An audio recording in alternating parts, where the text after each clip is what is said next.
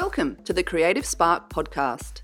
I'm your host, Dominique Faller, and it is my mission to keep your creative spark alive, no matter how crazy your life gets. This podcast will teach you how to find the space to light your creative spark and fire up your creative side business.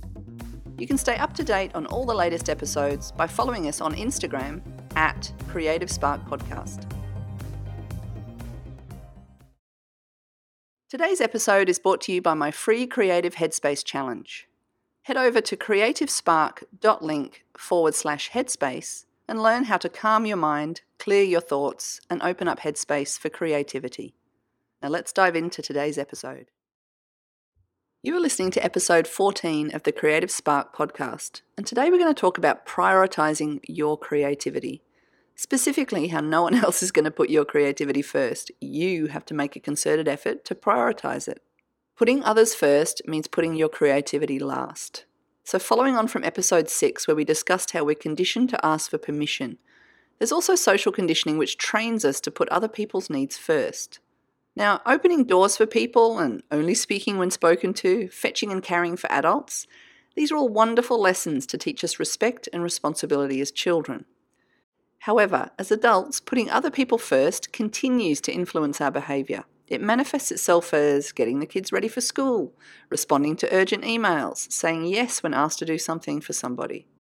Now, under the guise of politeness, respect and responsibility, society conditions us to always put other people's needs before our own. Now, this system works if your to-do list for others is manageable. If you can work through all the needs and requests of others by lunchtime and still have time for yourself, then by all means, go ahead and put their needs first. However, most busy working people spend all day and often into the night working through their to-do list of other people's priorities. I call these OPPs, and you rarely get through it all. The modern day workplace and the invention of email enables a fire hose of OPPs. So even if you don't have kids and a full-time job, getting it all done is often impossible, and time for yourself is the first thing to suffer.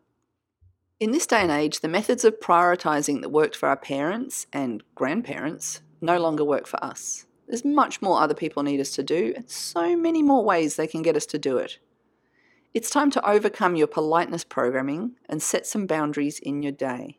Learning to accept you'll never get it all done and learning instead to prioritize your own needs over the needs of others. These are two essential skills you're going to need to develop to claw back more time for yourself every day. Now, I'm not going to lie to you. Overcoming a lifetime of politeness programming is difficult. Saying no feels rude, and the people in your life will not like it. But you know what? It's tough. Suck it up. You're going to have to get better at putting yourself first and not feeling selfish about it.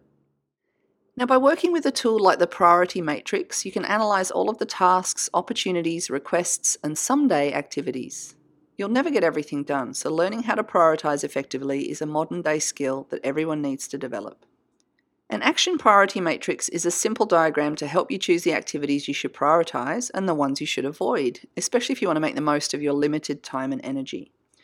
Now, you can grab a large sheet of paper and create your own priority matrix, or you can go to the show notes for this episode and download a template that I've prepared for you.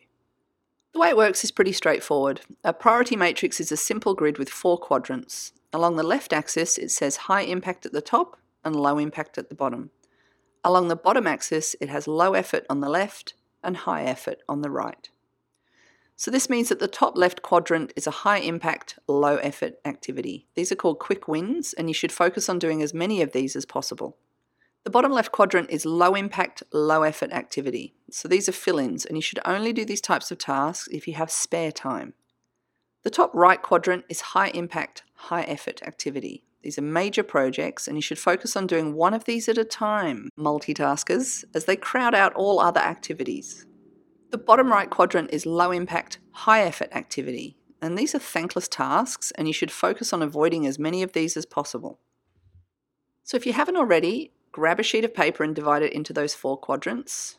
Remember, the top left is quick wins, bottom left fill-ins, top right major projects, and bottom right thankless tasks.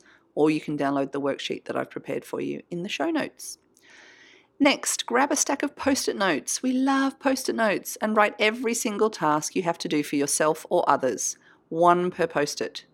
Now, as you write each task, stick the Post-it in the appropriate quadrant.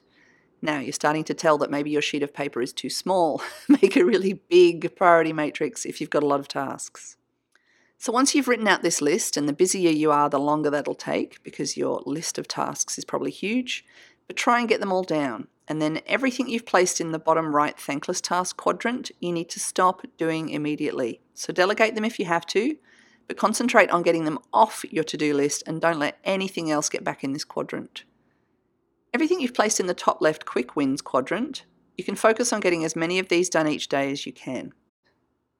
All of the post-its that you've placed in the top right major project quadrant, decide which one project takes priority and then put the rest on the back burner. So you should only work on one major project at a time. All of the post-its that you've placed in the bottom left fill-ins quadrant, only complete those if you finish your quick wins and your significant projects for the day.